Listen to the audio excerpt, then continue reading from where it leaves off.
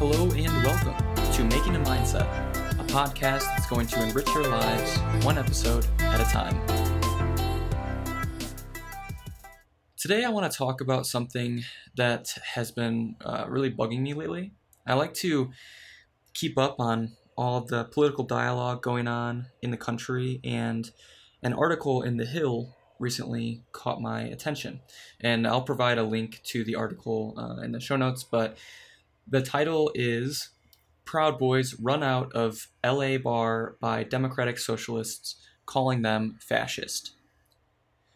Now, I want to start off by saying that I don't want to get too much into politics on this show, but I think there's a valuable lesson that can be taken away from this article and certainly other articles like these. I think we can all work on ourselves and start learning to disagree with one another without being disagreeable. But in order to illustrate this point, I want to talk about this story. So as the title of the story suggests, a group of people known as the Proud Boys were run out of an Los Angeles bar by Democratic Socialists, and the Democratic Socialists called the Proud Boys fascists, among other things. So let's sort of lay out the landscape first. Who are the Proud Boys? The Proud Boys is a men's organization described by its founder, Gavin McInnes, as a pro-Western fraternal organization who refuses to apologize for creating the modern world. And perhaps most notably, by their detractors, the Proud Boys have been called members of the alt-right, fascists, and similar things. Also notable is that they've been known to get into verbal and physical altercations with Antifa protesters, who are Antifa members. Antifa stands for anti-fascist, and their goal is basically to harass and engage in violent tactics online and in person against those they deem as fascists or racist or right-wing extremists, and they're predominantly far left on the ideological spectrum. What about the Democratic Socialists, the people that actually ran the members of the Proud Boys out of the LA bar? Democratic socialism is socialism with a politically democratic system of government, essentially. In other words, it's the government controls the means of production and the economy, but we elect the people who are going to do that. Okay, now that we've sort of got all the players in this scenario outlined, what actually happened in that Los Angeles bar? Well, according to the Hill article, members of the Proud Boys were meeting up at this bar, and when members of the Democratic Socialists of America realized that they were part of the Proud Boys, they literally chased them out of the bar, chanting and yelling at them things like, "F you, fascist," "Get out of here, Nazi," and "Fascist pigs, squeal, you're all swine." So some pretty nasty stuff. After they were run out of the bar, the two sides, both the Proud Boys and the Democratic Socialists of America, got into a verbal altercation, mostly just cussing at one another in the videos that were taken of the event, and mostly just like posted on Twitter. Now, why am I bringing all of this up again? So this is just one example of many that I've seen where people disagree, but they're being really disagreeable. And even worse than being disagreeable, they're being like really ugly.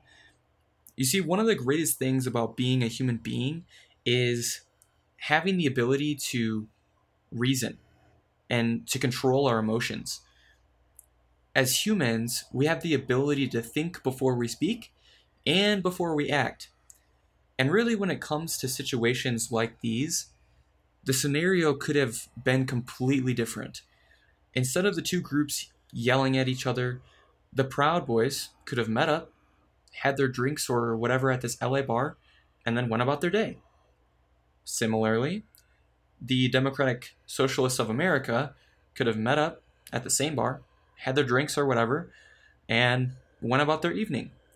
And this This all could have happened simultaneously without any sort of negative confrontation. Both groups could understand that one thing that is so beautiful about being human is that we can come up with our own thoughts and opinions, and they can be radically different than other people's thoughts and opinions. And that doesn't make those thoughts and opinions bad, it just makes them different. So this story could have gone very differently, and unfortunately it didn't. Nevertheless, I think there's a lesson in this story that we can all take away. Different people think differently. People are going to have different opinions than your own. If you haven't figured that out by now, well, I'm telling you. And that's okay. There's absolutely nothing wrong with that. What's wrong is thinking that because people have different opinions than your own, that those opinions are wrong, and therefore you need to verbally, or sometimes physically in Antifa's case, attack those people because of their differing views. Instead, what you can do is you can disagree with someone, have a rational conversation with that person if you want to, you don't even have to, and not be disagreeable or ugly. Instead, if you choose to have that conversation, you can just say, hey, you know what? I disagree with what you're saying and your opinions on this topic, but that's okay. This happens literally all of the time in my life. I'm friends with so many people that I disagree with, some that I disagree with on just about everything, but we're still friends. Why? Because we can disagree without being disagreeable. At the end of the day, we understand that we can have different opinions, and that's fine. And you know what? It actually helps me think. When you're presented with ideas that are different than your own, it challenges your thoughts and your beliefs, and that's such a good thing. It really makes you think about why you believe what you believe, and what is sort of there to back up your belief system, your opinions and your thoughts. And this doesn't just apply to politics. I want to make that really, really clear. Think about your job for a moment. Maybe you're a student or a full-time employee. Regardless, there are going to be people lower and higher than you or equal to you in the hierarchy of your job that you may really disagree with. You might really disagree with how your manager is handling a particular issue, for example. That doesn't mean that you need to verbally attack your manager because you disagree with him or her. You can actually have a rational conversation where you sit down, talk about why you believe what you believe and maybe a particular issue. Listen to the other person to understand why they believe what they believe. And maybe you can at least be a little bit more empathetic to their position if you don't come around to their position or they don't come around to yours.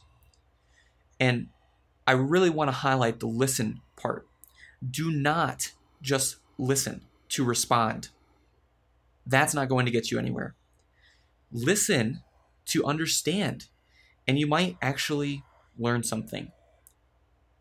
Understand that you can disagree with others without being disagreeable, and you're going to go far. I promise you that. Thanks so much for listening to this week's episode of Making a Mindset. I hope that it was insightful for you. If you liked it, well, like it. But make sure that you follow me on Twitter, and let's keep the conversation going. I want to know what you thought about this episode. You can find me on Twitter at Mr. Jake Tomlinson. I'll make sure to include that in the show notes. But until next week, I hope you have a good one. Thanks for listening.